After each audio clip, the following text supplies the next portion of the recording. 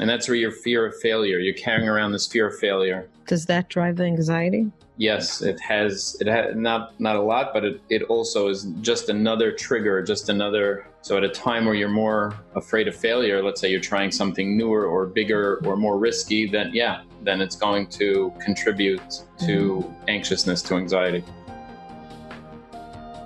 Hello, and thank you for joining our podcast, Hope to Recharge, a show that is designed to bring hope, inspiration, motivation, and some practical tips to those that are battling depression and anxiety, and to those that are supporting loved ones that are going through the journey in this difficult time of depression and anxiety. I'm here to tell you, you are not alone, and we will live beyond depression and anxiety. We will share our stories, one story at a time. In a world of mental health, together is better.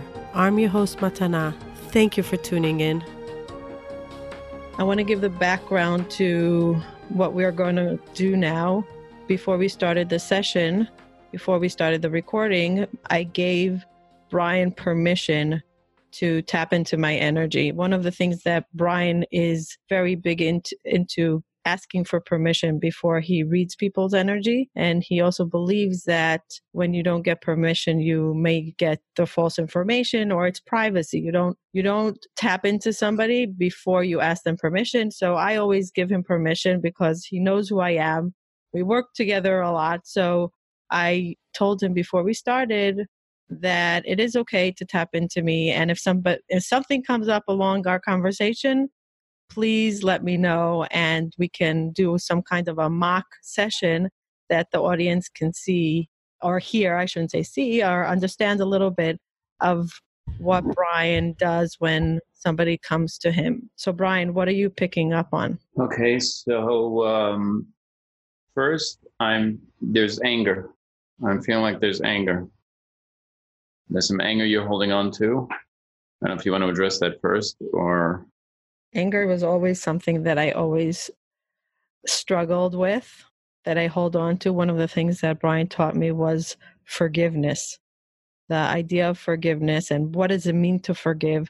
In the past, I thought forgiveness was giving the okay, that whatever was done to me was okay, and it gives it, I'm basically telling the person that hurt me, it's okay that you hurt me, versus Brian says, don't give them permission to hurt you more by you holding on to that anger. And he would give me tools to how to let go and to see what is it teaching me? What is that emotion bringing up in me when I feel that anger? And it does create a tremendous amount of negative energy. So I guess I'm far from perfect from letting go of anger, but I work on it all the time. But when Brian says I'm picking up on anger, I have to tap into where it's coming from. In order to release it, I need to understand where it's coming from. Right. So just to be clear for the people that are listening to understand how this energy, this feeling of emotion of somebody works.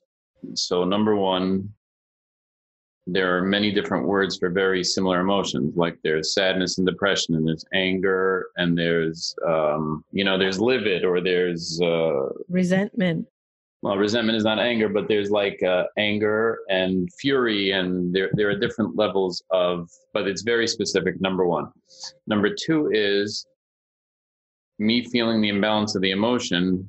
Let's take anger, for example. It doesn't mean you're an angry person. It doesn't even mean you're angry right now. It means there is anger inside you, and I'd have to think into it further to see if that anger is at yourself, at something, at an ongoing thing, at someone, at a group of people. In other words, the emotion by itself doesn't necessarily answer the question, but when I bring it up to the person, very often they can immediately know where it's coming from. And sometimes it takes some digging in, and getting more of a narrowing it down so they can see if it's in their past, what it does relate to. I'm also feeling betrayed, that you're feeling betrayed. Mm-hmm. Are they connected? Yes, there is a connection. I want to just tell the audience how, if you can give a 1-minute explanation, how are you tapping into it? They're probably thinking, what is he doing? That's something I don't know how to explain. It's a medical intuition. It's getting for lack of a better word, it's a vibe of someone's energy. when they're wearing something on their sleeve, when there's something that they wanted, when their body wants to heal from and wants to deal with, even if their conscious mind is not thinking of it, but their subconscious wants to get rid of it, doesn't want to deal with it anymore. Those are the types of things, health-wise and emotion-wise, that I'm going to feel of someone. Are you scanning through different words and emotions, and then you feel some kind of a higher sensation when it's the one? That's a good way to explain it. In other words, some of it becomes experience. Unless something is really, really strong, really, really, there's really a strong imbalance, then I don't even have to think. Just by looking at the person or walking by the person, sometimes I'll feel something that is super, super strong off them. And things do feel at a certain level, meaning, for example, I'm also feeling off of you anxiety, for example. I'm feeling slight anxiety, which could relate to today's, the next several days, and your schedule and your working and whatever still needs to be controlled, still needs to be dealt with, but it doesn't have to be a major trauma for it to start upsetting your balance, meaning there are emotions out there, but are you controlling the emotion, or is the emotion controlling you? Right. As opposed to something that feels a lot stronger, that it really, really is affecting you. And ironically, a good example here is I'm feeling with you specifically a repressing of emotions. In other words, typically people think that by thinking to themselves, well, I'm angry at this person, or I'm dealing with something, but I can't afford to let it bother me. I'm not going to think about it, and I'm going to go on with my day, with my week, with my life. I can't afford this, I can't afford to be emotional. And they think that's the way to deal with emotions, just to overcome thinking about it, to overcome being in the forefront of your mind. And that's a huge mistake, because when you bury it, it's always going to wind up exploding on you later on. Whether you've done it on purpose or not on purpose, it's going to wind up hurting you later on. Mm-hmm. So you specifically are not dealing with certain things now, and you're trying to just push it out of the way so as not to deal with it right now, because let's say you're too busy with family, with work, with whatever, with life, and that is unhealthy in itself, to do that with any emotion. Okay. Judged. I think that you're feeling judged. Yes, you're feeling judged, and I think it's more in general than by a specific person. So it could be by a sect of people or a certain situation. Mm-hmm. I also feel a lack of mental clarity, a focusing issue, that you're having trouble focus, which could be because there's stuff on your mind, but I feel that you're not focused. You're not able to focus the way you want to, and the way let's say you have at other times, or you usually can. Mm-hmm. Do you relate to that? Very accurate. Very accurate. Yes. So what do we do with the emotions? I just want to give them a background. When I first called Brian years ago, I would usually tell him I'm stressed, I'm depressed, I can't breathe, I can't sleep, I'm shaking. And then he would break down the emotions and do the tapping into the energy where it's coming from. So the anxiety is coming from a certain hurt. The anxiety is coming from fear. The anxiety is coming from lack of clarity. We would go down the rabbit hole to find exactly, as much as we can, where it's coming from, and to address that specific situation or that pain, the hurt, the fear, whatever it is.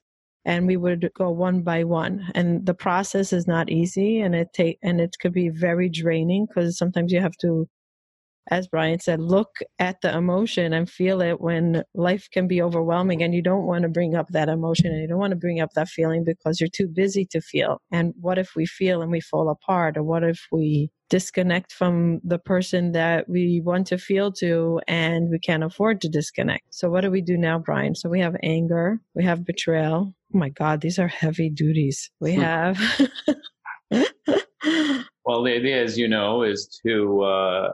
for me to help support the person, helping them find what it is, and giving them the tools for them to be able to let it go. And at the same time, the support is also that using most of the time homeopathics to be able to balance their body to that emotion. So the work that they're doing has a much higher success rate, and they are able to deal with the emotion in the correct, healthy way. So they're getting rid of it and it doesn't hurt them or bother them anymore, as opposed to just not thinking about it and thinking that I'm good. Okay, so let's address the anger. What would you say if I don't know, I'm not relating to it right now?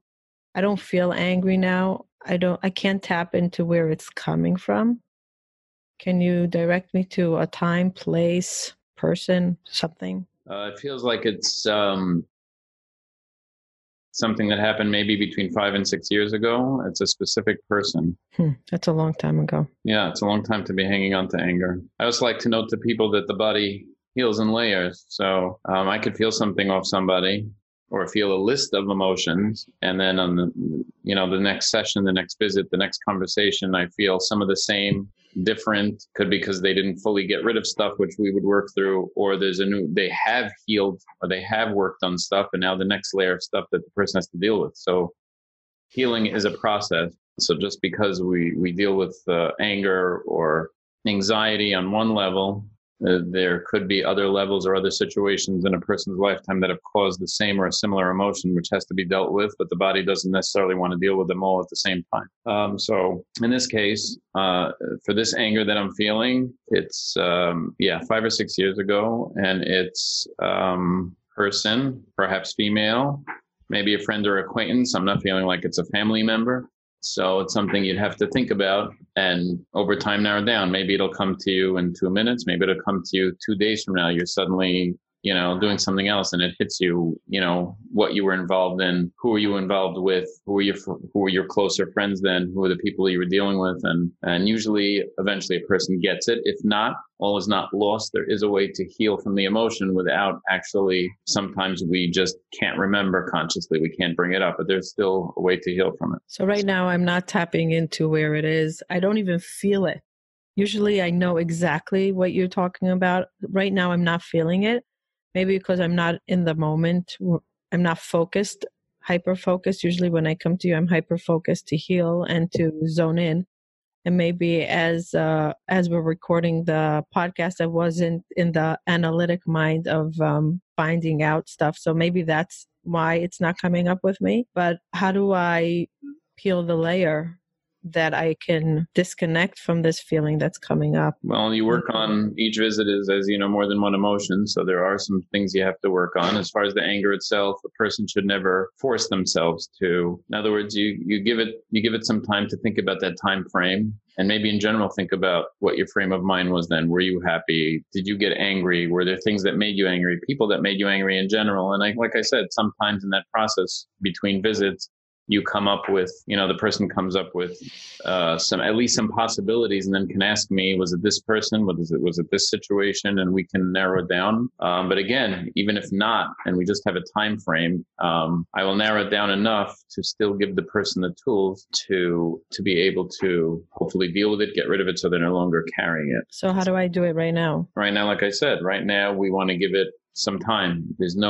Healing is not a rush job, so you don't have to worry about, I need to find what that anger is now. Sit with it.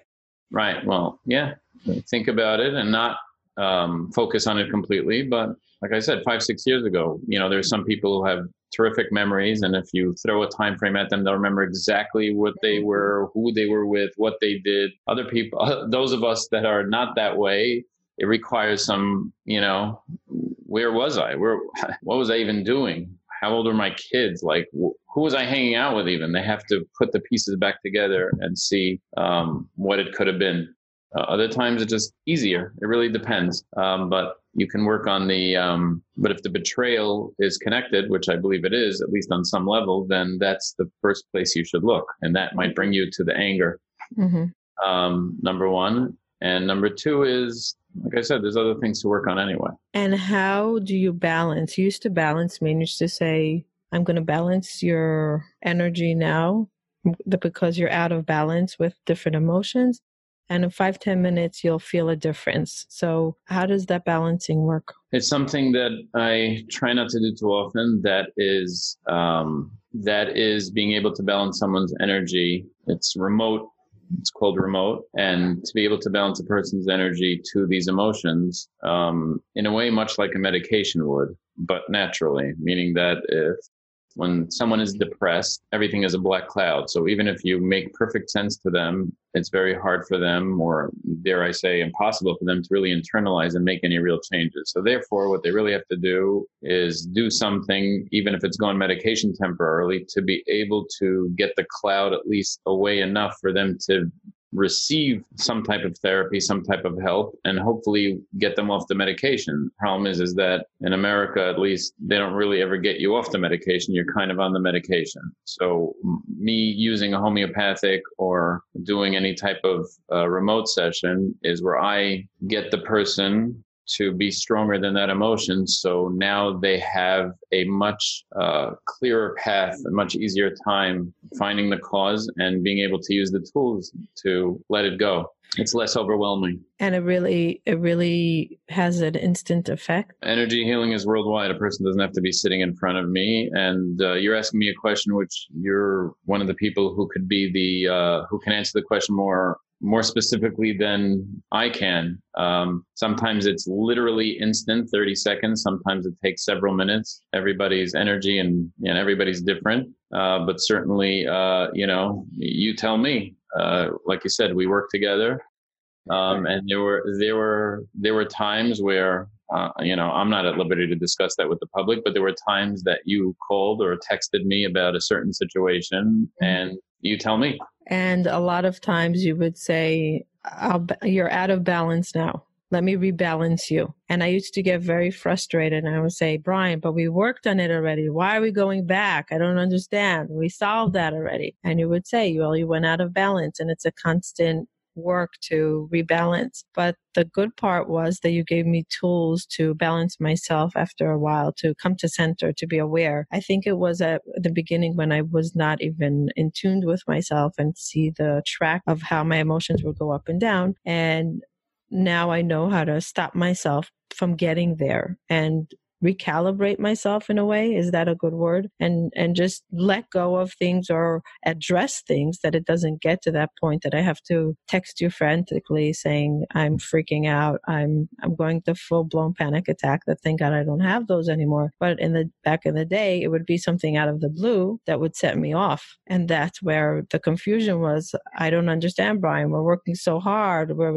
You said I was balanced yesterday. Why am I having a panic attack now? And it was a constant retuning it, fine-tuning it to get to a place that if I go into a place that has negative energy, it won't affect me, or situations that would usually trigger something, I addressed it. Right. So you just used one of the words that best helps understand why it's a process. And that is, it's not just a matter of balancing someone or a person doing a work on a specific emotions, but they don't realize that over the course of time, and even from the trauma, from the point of whatever happened itself, there are triggers. The body associates everything that was going on at the time of a trauma with the trauma. So much so that an example once years ago was this was not my client, this was somebody else's client, but a woman who at around, I think 35 or 40 years old, if I remember correctly, suddenly became anaphylactically allergic to chicken,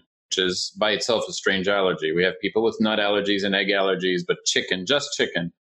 And she would go into anaphylactic shock. And using similar methods to what I used, she went to someone holistic who was trying to help her and figure out what's going on. And through a lot of balancing and a lot of work, they made some progress, but they were hitting a stumbling block. And all of a sudden, after I think a couple of months of work, this woman, the patient, went and was talking to her mother about her work. And she was saying how the doctor, the practitioner, whatever he was, said that something happened to me when I was 3 years old. And I don't remember anything about my life when I was 3 years old. And the mother all of a sudden says, oh my God, we were at a restaurant when you were 3 years old and you choked on a chicken bone, and somebody from one of the patrons from another table had to come over and stick his finger down your throat and dislodge it. You actually lost consciousness. You weren't breathing for about 30 seconds, whatever it was. Everything was okay. They tested you and follow up to the doctor. Everything is great. So, but it makes perfect sense, because what happened is the body associated that chicken bone, associated the energy of chicken with the body almost dying, with the choking. It blamed the chicken. The body is very smart and it knows exactly what it's in contact with. So every time it sees chicken, it goes into, the immune system and the central nervous system go haywire, because it thinks again that there's that chicken again trying to kill it. So it almost kills itself. And when the woman heard this, she was like, oh my God, I don't even remember that story, Mom, even as you're telling it to me. But she was able to go back to the practitioner, tell him the story, and they were able to work now, because now as an adult, she can understand what happened, and they were able to use whatever methodology he used for her to be able to get past that trauma. And only then was she able to eat chicken again without having any reaction. Mm-hmm. So the body has cell memory, and we are sponges. We have video and audio and smell and touch. Sometimes people smell something and it causes a reaction because it brings them back to something in their childhood. Sometimes it's for the good, and sometimes it's some type of reaction that's going to cause anxiety, or it's going to cause panic, or whatever the case may be, because we subconsciously remember everything from the moment even before we're born. Consciously, each of us are different on the level of memory, but certainly we don't remember everything, especially the things that affect us negatively. So what happens when somebody doesn't have somebody like Brian in their life, and quite frankly, I think I'm out of the energy healing for years, and I didn't have any dramatic episode. So there's always balance that needs to be done. At what point does someone need to come to you versus work on their own? Well, if someone has the tools to on their own, if they're in tune, as the words you used, if they're attuned with their own emotions and what they're feeling and how they're feeling, then certainly no problem. If you could do it by yourself, that's great. The idea is that I don't want people, unlike conventional therapy, I don't want people to come to me for the next, 2, 3, 5, 10 years, 20 years, especially I know people that are in therapy for literally 20 years. Mm-hmm. The idea is to get past as much as we can, let's say in several months, to balance for as much as we can. And through that process, I also give over to the person the tools they need to be able to become, so to speak, their own therapist, and to recognize their own emotions and to know how to deal with life and things as they come up. Because let's face it, no matter how easy or hard someone's life was before they come to me, coming to me doesn't mean that life is going to be easy afterwards, and there's going to be no bumps in the road, and there's going to be no things or traumas or situations to deal with. And a person still needs the tools so they don't go back to a place that's not healthy. So they don't cause the same problems again or different symptoms, and they now have the tools to be able to deal with it. With that said, listen, people sometimes need a one visit here, one visit there. I have plenty of people who have told me that they were helped and it was great, and still will come to me, let's say once or twice a year, or call it maintenance. It's either maintenance, or sometimes it's to discuss a certain thing and how to handle it because it's a situation, guidance, coaching, whatever the case may be. So there's nothing wrong with that. Right. But to have someone come to me for the, once or twice a week for the next 10 years is not, I have no such clients like that. The most someone comes to me is for a few months, usually. That is the rule. I want to clarify something, that I wouldn't put you in the same category as therapy. I think therapy does its own thing, and you do a different thing completely than therapy. Therapy can be forever. Therapy could be different situations that come up, and you want to analyze it with somebody. You want to understand it. Sometimes it's just to vent to somebody, or to work with somebody that understands you, or can help you come to plan of action. When we work with you, it's more to tap into emotions, not action specifically. So deal with the outcome, not with the story, which therapy many times deals with the story, not with the outcome. And you many times can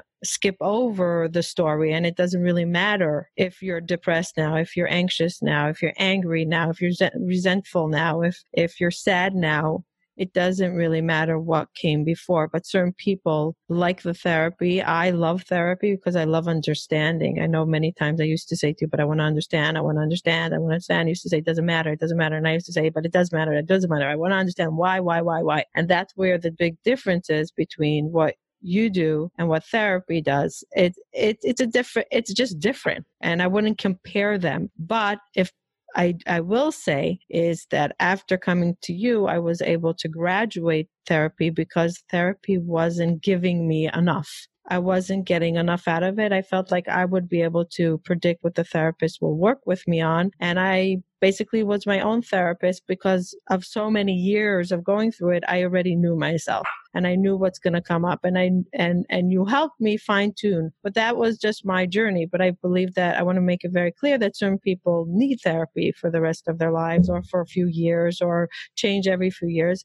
But it's different than what you do. I don't necessarily disagree with that. Again, some people may want to talk to somebody, and I do tell the people while their time is here, they can, I'm going to feel things. So I'm going to feel an emotion, and that, let's say that is, for example, I have felt sexual abuse trauma or certain things which are very obvious that people are not going to have a problem remembering what that is. Mm-hmm. And I tell the person, if you want to talk to me about it, no problem. But understand that you don't have to in order to heal. I don't have to hear the story, unlike a therapist, to be able to break it down and to tell you how that made you feel, because I feel exactly what you're feeling. So right. I know exactly what it is. So now this is the process of being able to get past it. So right. Yeah, for sure, it's different, but there are some similarities, because the bottom line is I would say 95%, if not more, of someone not being healthy physically or emotionally still comes from emotions. Right. As we discussed earlier in the cast. Should we go on to discuss other things I felt, or you've heard enough? No, I actually. Or have you heard enough for one day? No. I never hear enough. You know that. I'm always thirsty for more. But I wanted to dive into the anxiety part. Is it new anxiety, or is it something that's familiar to me from my past anxiety? Is it sitting on the same root of my general anxiety that I always battled? I think it's just from, which again is not good, and you need to focus and own what you're doing and how you're living life. But I think anxiety is because how much you have on your plate right now. Yeah, could say that again. But I am working with my EFT, what do you call it, technician, EFT therapist, EFT guru on that, because I really battle the overwhelming part of trying to be everywhere at the same time. And when you say yes to something, you're saying no to something else, and not feeling that tremendous amount of guilt of saying no to things that I would want to say yes to. Right. Well, guilt I'm also feeling. So, it's we're human. We make mistakes and we are pulled in many different directions. But making decisions and owning those decisions is important. Otherwise, no matter what you decide, you're always going to have some anxiety, and you're always going to feel guilt, and you're always going to have emotional imbalance when, again, we're human. We can't possibly be in everywhere at the same time. So there's always, like you just said, somewhere where there's a no. So you have to trust in, you're trusting in God that he's leading you in the right direction, but certainly trust in the abilities that he gave you, the smarts, the experience, and you make a decision and you have to own it. The biggest problem people make is being indecisive and barely making a decision. And even after they make the decision, second guessing themselves. You're going to make the decision and own it. Mm-hmm. Otherwise, this life is very tough on those people who are indecisive or second guess themselves constantly. So what do I do now for the rest of the day to be less anxious? Because I do feel very anxious today. And I have a huge to-do list for today. And I'm already visualizing my midnight unwinding and what it's going to be like, because I know it's like a marathon to get there now. So what would you recommend? Nothing you don't already know. Just putting yourself back in center and saying, I am going to do the best that I can today. I'm going to whether you work off a list or, it's on your smartphone, on your computer, knowing that what you have to get done and doing your best to complete it. And if something doesn't get completed or something, which often happens, some of your planned things that you're supposed to take care of today don't work out, then accepting that it wasn't meant to work out, accepting that you did your best and it's for another day or it's not for now, or whatever the case may be, realizing that none of us have any real control in our lives. We have the control of effort. We don't have the control of outcome. And that's a big mistake people make. And that's why there is anxiety and expectation that turns to anxiety. Right. We never have control of outcome. Some of the probably wealthy people, successful people in the world will probably tell me that I'm crazy and that, what do you mean? Your wealth, everything is in your hands. Right. So obviously, you have to work hard. And obviously, there are some people that are more determined than others and they're different personalities. But in the end, truth is that the effort is what's in your hands. The outcome is not, because we definitely see many people who don't work so hard and things fall into their lap. And we see people who absolutely kill themselves, and it doesn't seem to work. While effort is truly important, accepting the outcome no matter what it is, and then moving on. Sometimes that means trying again. I'm not saying give up. Acceptance does not mean giving up. But accepting at the end of each day how that day played out is important to health. When I recorded the episode with my husband, with Ari, he said that I was always high anxiety since the day he knew me. But I was able to balance it better. I was like, when I was in relaxed moment, I was relaxed. But when I had like a project or something that I was very focused on, my anxiety went high. Or travel, my anxiety goes high. What is the trigger for that? From that? Like, why is it that versus somebody else that has the same to-do list, they would be very calm and relaxed? What is it about me that triggers that anxiety? Well, everybody is different. There's some people that are naturally more calm, more energy. I think to some extent it's your gene pool. It is then, like I said, your upbringing and how your soul, how your neshama, how your intellect, how your observation as a child and then as a adolescent and a teenager, how you absorb your family, your parents, your siblings, your friends, how you observe the world around you and how you deal with things. There are so many intricate things that go into forming not just our personality, but how we deal with the world around us and how we look at, you could have two people, an obvious example, you can be walking down the street with a friend and there's a dog across the street and one person completely doesn't care and the other person says, oh my God, we have to go the other way. I can't, it's a dog. Okay. And what's the problem? So two people, so that second person is, for whatever reason, we don't have to go into, but that person is terrified of dogs. But that dog is still the same dog. So how could it be that one person sees it as a threat and the other one sees it as nothing more than a cute dog or a dog being walked by its owner across the street who's not even paying you any attention? So the world like that is like that for us, for everybody. What you deem as easy may be complicated for somebody else. What you deem as stressful to somebody else is no problem. What you think is hard, somebody else is easy. So you can't take away from someone's how they feel about something because it's their feeling. Now, whether you think it's silly or it's not, that's the way they feel. And helping them put it in perspective and how to deal with it is important. But we're a product of our DNA and we're a product of our upbringing. And that's why every single person is unique and different and reacts differently to the world around them. Can I change it that I can be a less? If I come to you and say, okay, Brian, listen, I know that I'm product of my DNA. I know that I always had anxiety. I know that I was stressed since utero and it just got worse and worse. But it's affecting the people around me. It's affecting my children. It's affecting my workplace. It's affecting my husband. Can I reduce it? Can I become a person that's less stressed? So the answer is very simple. You can't go to the other extreme. That would be, I don't want to say impossible, but that would be not only not realistic, but it wouldn't be the right thing either, because everything in life needs a balance. So if we had a scale that goes 0 to 10 to the left and 0 to 10 to the right, and someone is, to the plus side of anxiety an 8, you're not trying to get them to an 8 on the negative side, like so super calm that nothing phases them and nothing bothers them. No, but as an average. You're trying. So to bring someone from who's an 8 to get them down to a 5, well, even to a 2 or a 0 to get them into complete balance. Yes, that is doable, depending again on the person and their determination and their ability to look into themselves and wanting to do the work, it's not only very possible, it happens all the time that people come to me and they are on medication, and after we're done, they are off the medication, whether it's anxiety, depression, even ADD and other things. Now, sometimes they don't get off the medication, but that is essentially what we're trying to do, to bring someone in balance. The idea is if someone, we're all emotional beings. So a person at any given time can have anxiety. A person is going to fly somewhere and they're behind and they're really rushing to get to the airport. That person is going to be anxious on some level. Mm-hmm. A person is going to have some stress. A person is going to have some worry that they're going to miss their flight and all the, after effects from it. But it's going to be slight.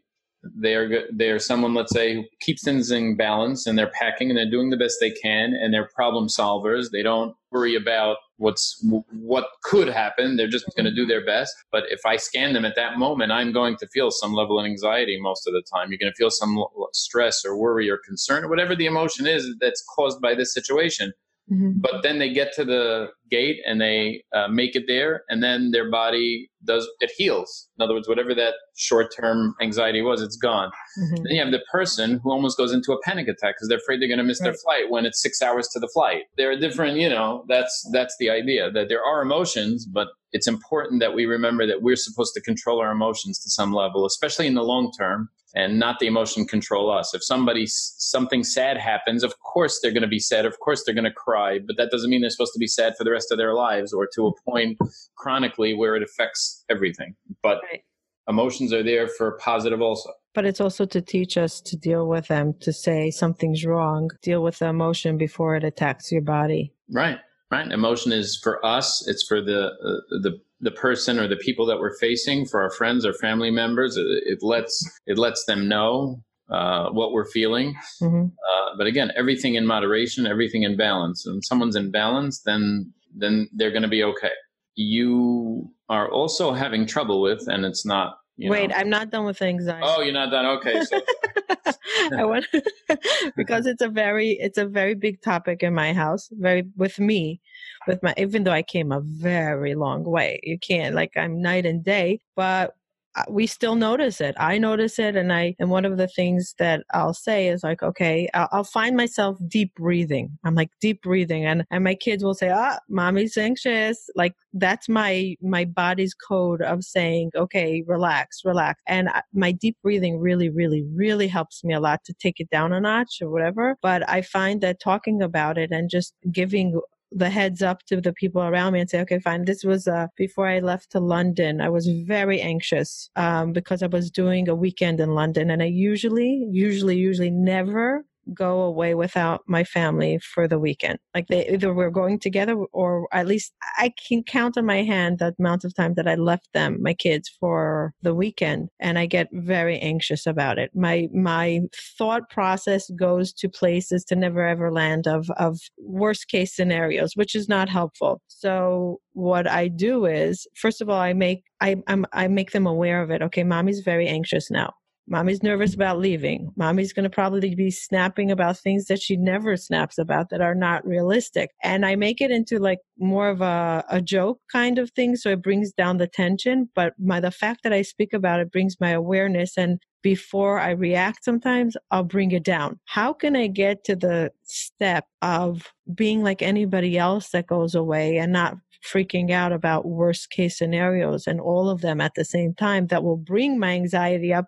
And then everybody that's doing something wrong will know about it. Well, how did your level of anxiety affect your preparing for your trip, going on your trip, doing what you needed to do and coming back? How did your anxiety affect any of that in a negative way? So beforehand, the prep was stressful. The day and a half before, I was very stressful. The second I got on the plane, I forgot about it. Gone. Deleted. I also worked with my EFT guru to prep me. So I did some preparation in my mind and letting go of the stress. But the second I got on the plane, I was good.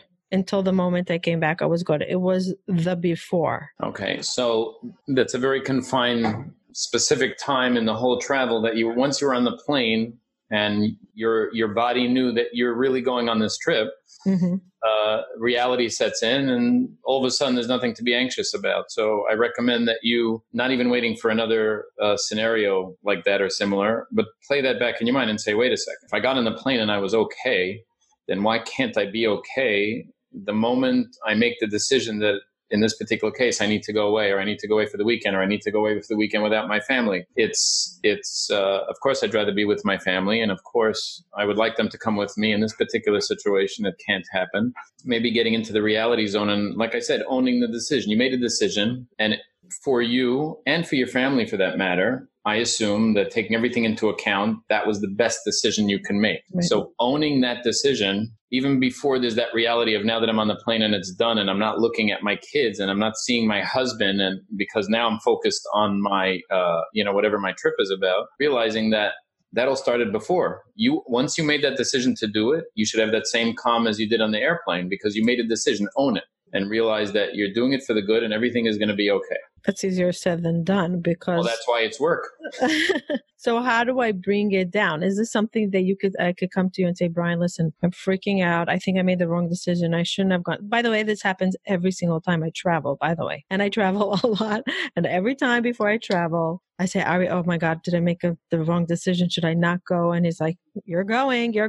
Well, I canceled many, many trips before because my anxiety was too high, but I call it my intuition, that I know when I shouldn't, and I just cancel. And I said, it's not worth it for me. If I know that I can cancel, I'm not going. But I try to work on the muscle of overcoming it and not even getting to that, should I go, should I not go? The fear, the anxiety, the horrible stories I'm telling myself. How can I become that person that is okay with the plan and just go with it, and have the average nervousness before the packing, the organizing, the going, setting everything up, but not having that extreme reaction. Should I not go? Should I not go? The doubting myself. Well, that's it. There's a few things that play into that anxiety, in my opinion. There's the second guessing yourself. There becomes a lack of confidence in your decision. So believing in yourself, and like I said, that you made the best possible decision and owning it. Second is the emotions that are side emotions, which when I say side, it doesn't make them any less important, but the rest of the emotions that encircle that decision, like you may feel guilt for leaving your family. Mm-hmm. So the guilt starts driving the anxiety. And again, once you're on the plane and it's done to you for some reason, once you get on that plane, not once you land, not once you're in the meeting, but once you get on that plane, there's something inside you that clicks and says, okay, this is happening. So right. I might as well move on. I mean, it's literally a switch you're telling me. So again, embrace and understand these emotions and how your body decides once you get on that plane that it's reality, and then everything comes down, is to embrace and accept those emotions and accept them and own the decision and realize this is happening. I made the decision and it's something that needs to get done, and I have no reason to feel guilty and I have no reason to feel anxious. Everything is going to be okay. Now, again, that's work, but the more we understand what we're feeling and where it's coming from and what's driving it, the more we can get in control of it. And next time you travel, you may be 5% better, you may be 50% better if you do this work. But the more you work on it and the more you internalize it, just like everything else, the more it becomes part of your reality. You can't retrain your brain, retrain your emotions in one session, in one thought, in one event. Right. You'll see improvement, then a little bit more improvement, then a little bit more if you work on it. Yeah, and like I said, there are different tools that I can give people to help them with that, but it's still work and people have to have patience. It's not a pill that just makes everything go away. Right. What's the last emotion? So let's see. There's a few things. Which one? The juiciest one. I could see you want to do this. Failure. That's a juicy one. Yeah. I don't know why I'm not afraid of failure, but maybe my subconscious is afraid of failure. Or maybe I tell myself stories why I think I'm not afraid of failure in order to compensate for the fear of failure.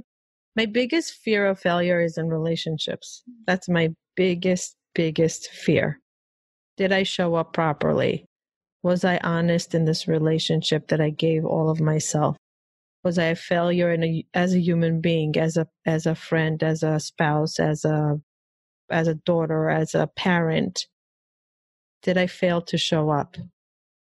Well, I'll tell you, it's an old one. Wow. It feels like it's something that stems from something that you went through, that you experienced maybe 19, 20 years ago. 19, 20 years ago. 23.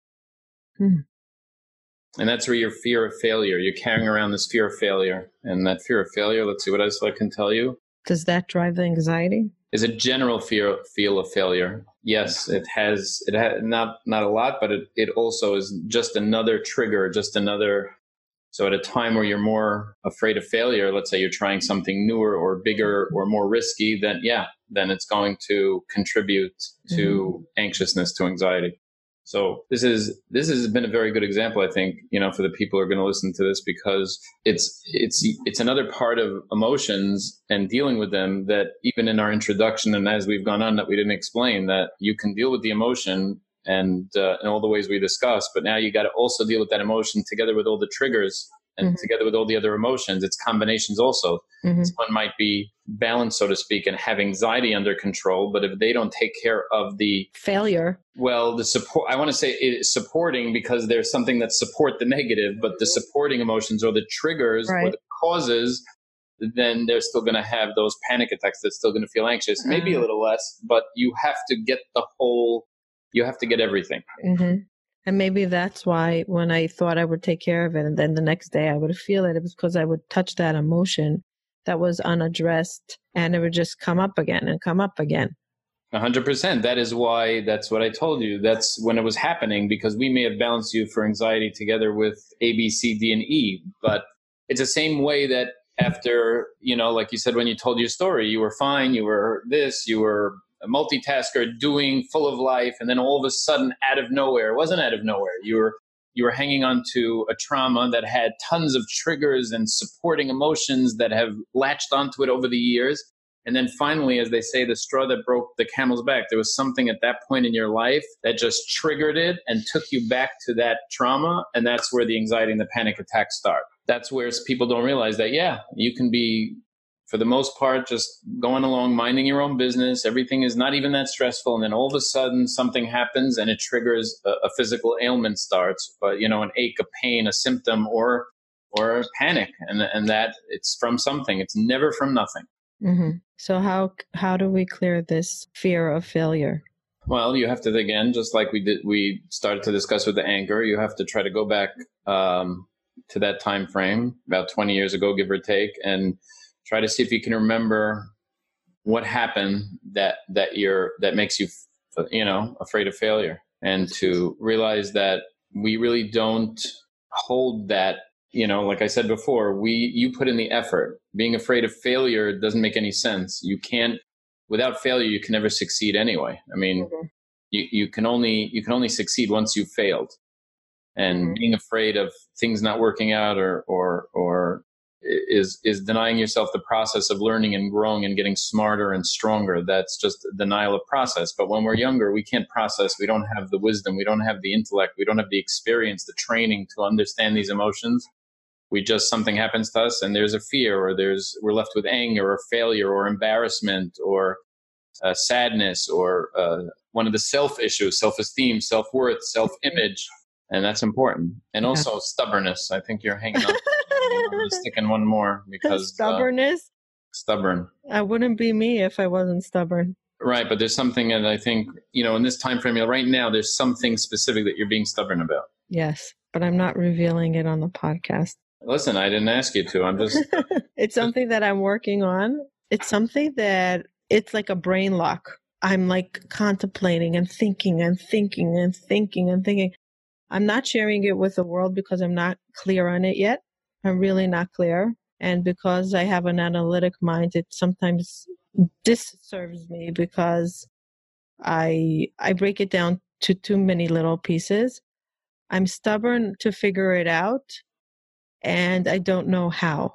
And I don't know what I'm going to be doing about it. But at the moment, because I'm not sure, I'm just keeping it with myself for now until I can let go a little bit and understand it. Well, without knowing what it is, obviously, I'm just telling you that it's it's turning into something not healthy. Not that someone holds on to emotion for a few days or a few weeks and God forbid, oh my God, they're going to start getting, but I'm just telling you that you're turning something into There's one thing to work on something and to try to get it done. But if you're holding on to it just because you're stubborn, then you're not making the right decision. First of all, you're just being stubborn. So whatever it is that you're working on, don't do it because you just won't let go. I can't let it go. No, it's not about letting go. It's not knowing how to deal.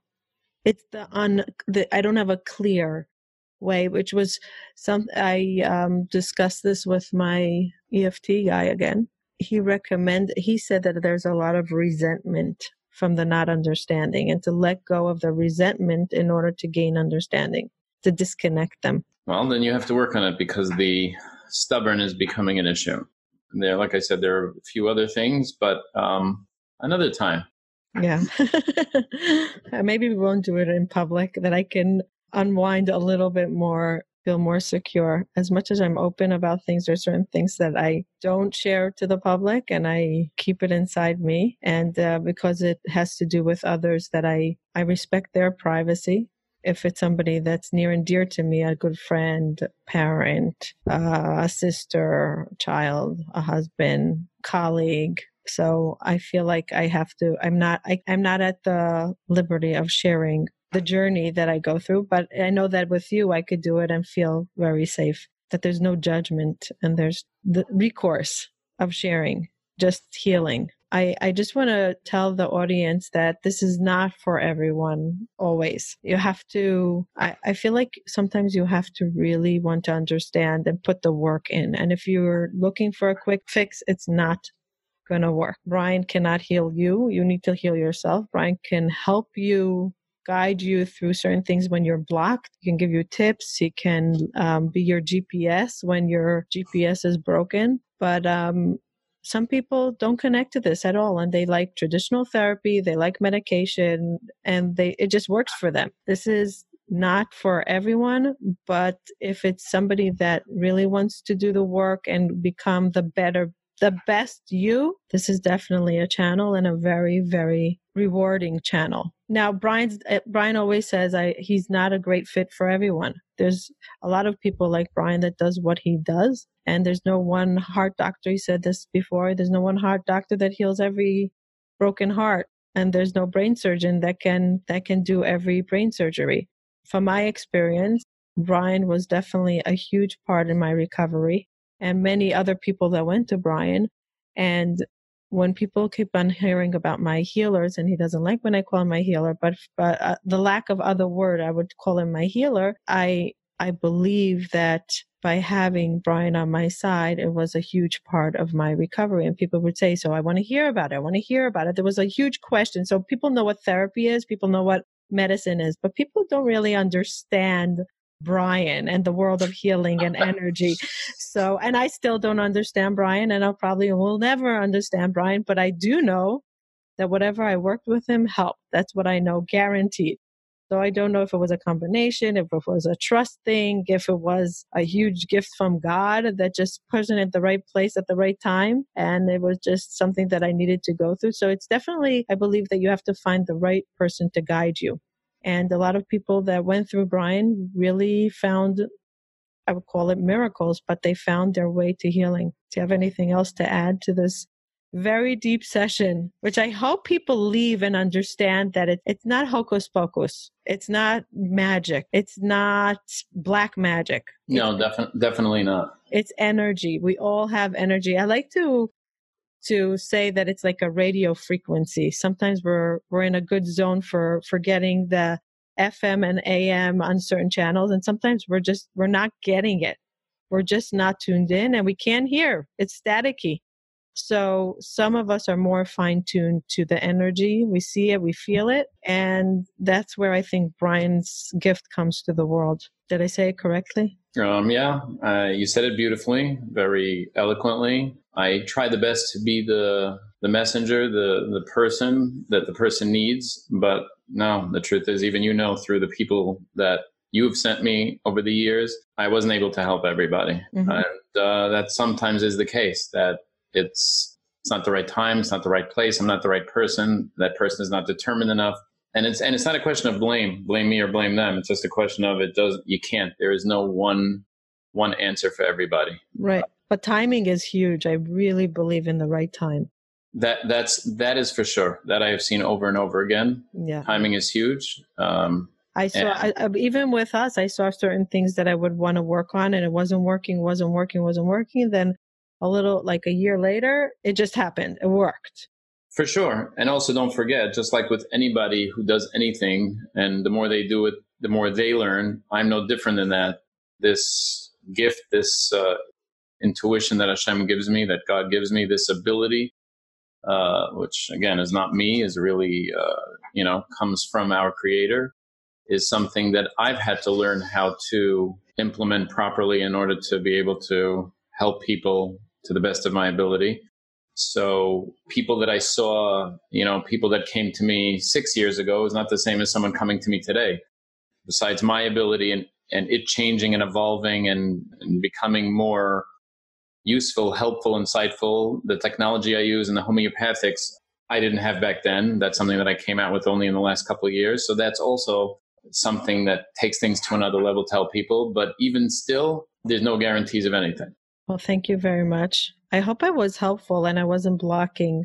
It wasn't, I would say this is just a very slight sneak peek of what really goes on, because in a real session, there's a lot of you tap closer into the energy. There's no boundaries. And also when you don't know that the world is listening, there's more boundaries that I take off to be able to be read or feel. So it was very, very slight deep dive, a small one, into how we break down energies and how it works.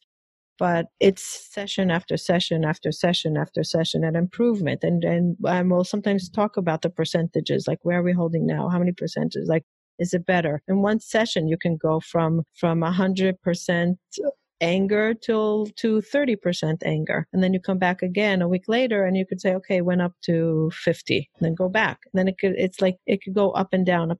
But I hope we gave the listeners a little bit inside of what goes on, because so many people have asked me, what does your healer do? So what does Brian do? Not the healer, because... Yeah, we don't like that. I don't heal anybody. I just help people heal themselves because they don't realize the potential they really have inside them. Because if you think about it, I did not prescribe you any type of medication. I didn't give you anything to... And even the homeopathic I use is not a medication. It simply balances. So really maximizing what's already there in order to put everything where it needs to be, because the body by nature wants to heal. Right. Right. So I'm not a healer. Ultimately, God is the healer. I am just facilitator, the GPS. I really like calling it. About pretty words. I mean, certainly, even when it comes to medical intuition, there are those that I know, people I know that intuitively have a much clearer look into someone's body and their emotions. But some of them don't even do healing. They're medically intuitive, and they'll do a reading, so to speak, and tell people what the problems are. But the intuition, the gift that I have, definitely helps me to be able to help people much better, much faster than trying to get to the root of the problem, and much more thoroughly. And again, I'm taking cue off the person, what the person wants to heal from. Whatever I'm reading off of them, it means that their body is saying, come on, I want to get rid of this. I don't want to carry this anymore. Right.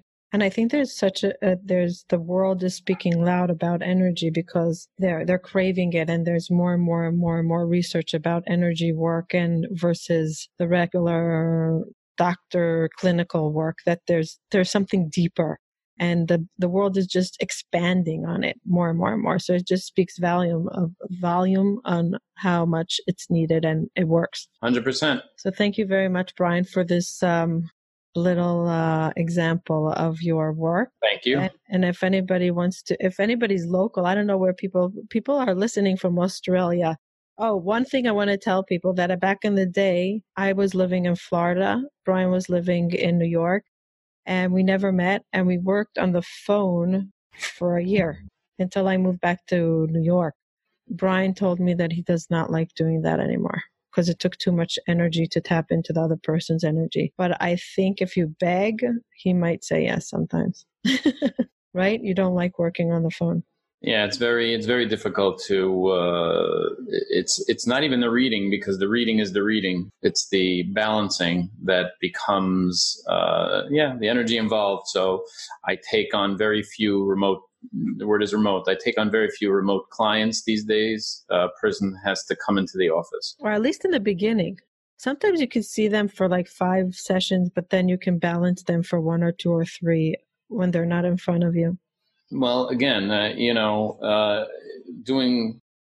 helping someone from start to finish, I'm talking about for the most part. As far as if someone needs, like I like to say, touch-up work, it's important to me that when someone is coming to me, that they can get in touch with me between visits. And, it was hard for you to recognize that in this way, because everything we did was by text or by phone. So in between, but much in the same way, if you and I had something scheduled for a specific time, you would be texting me on how you're feeling in between. And I encourage people to do that. I won't always be able to answer them right away, but it's important for me to know at the moment. And if I don't read the text for an hour or whatever it is, but if they text me that they're feeling some anxiousness, or they're feeling angry, or they're feeling a little more depressed again, or they have a pain or whatever it is, me being able to zone in at the moment to what was causing it, what triggered it, why did it either imbalance, or why has another trigger showed up. So sometimes a lot of times it's good news. It's part of the healing process. That means one trigger is moved on and you've taken care of it, and now another one has to be dealt with. But versus a person waiting for the next session, right, to tell me what happened 4 days ago, and then it's much harder for me to tap into it as opposed to knowing on the spot. And also, again, that's where sometimes some remote touch-up can help the person get through a certain time frame or a certain episode or a certain situation until the next visit. I want them to feel like that there's someone there helping them through. Again, can't always answer the phone, can't always answer the text, but I can help. Yeah, that was something huge for me, huge, that I didn't have to wait from time to time. And I can touch base with somebody that understands my journey versus just crying to my mother or to my husband or to my friend. I touched base with what was really going on, and it was somebody that was trying to help me heal versus just vent to somebody, which sometimes we need a vent. But it was huge for me that I felt like you were always available within a day or maybe 2 days to respond to what was going on, that it shouldn't escalate and I shouldn't give up hope. And what I want to end off with, to tell all my listeners, that if you are not willing to do the work, if you're not willing to dig deep, if you're not willing to be honest with yourself, with feelings that are coming up, save your money and don't go to a healer or whatever you want to call it, energy person. Save your time, save your money, because it's not going to work. It's only going to work when you're going to put in the hard times, the looking at the ugly stuff, the digging deep, letting go, forgiveness, acceptance, and crying, sometimes lots of painful stuff. Only then will you be able to heal. I think it's very important for people to know that. Agreed. Brian used to send me all these sayings of you got to do the work. If you're not, no one's going to heal you if you're not going to do the work. And I used to look at them at times when I was feeling depleted or I wanted to give up. And I used to look at them and say, okay, this is part of the work. We got to do the work. We got to do the work. But it's very rewarding at the end, because you realize that you climbed the Himalayas and you got to the top. And living in a healthy mindset, there's nothing more amazing than it. Nothing. Or a healthy body, whatever the person's struggling, relationship, body, physical, mental. There's nothing more rewarding than actually feeling better. Anyway, thank you so much, Brian. I appreciate it. And I hope this was helpful for everybody. Is there anything you wanted to end off with? No, that's pretty much it. As you were giving your closing statement, though, I did work on you a little bit. Your focus should be a little better. You should be able to focus a little better. Okay, so whoever's meeting with me today, let me know if I was focused, if Brian's work worked. If Brian's work worked, yeah. Yeah. By the way, one of the things that you have to come with is sense of humor. A sense of humor helps because we don't understand a lot, so we have to joke around a lot in order to survive. So that's... You were joking? I was serious. Bye till next time. Thank you for joining us. And I hope you got some tips and understanding of the energy work. I would like to take this opportunity to thank BetterHelp.com that is helping our listeners access therapy through an online platform that's easy to access through a phone, computer, tablet. You can choose your therapist, and it is super affordable. No matter where you are in the world, if you want a licensed therapist, just go to betterhelp.com/hope to recharge. You will get a 10% off on your first month. Try it out. If you don't like your therapist, there's so many more that you can choose from, and it goes by category. It's so awesome.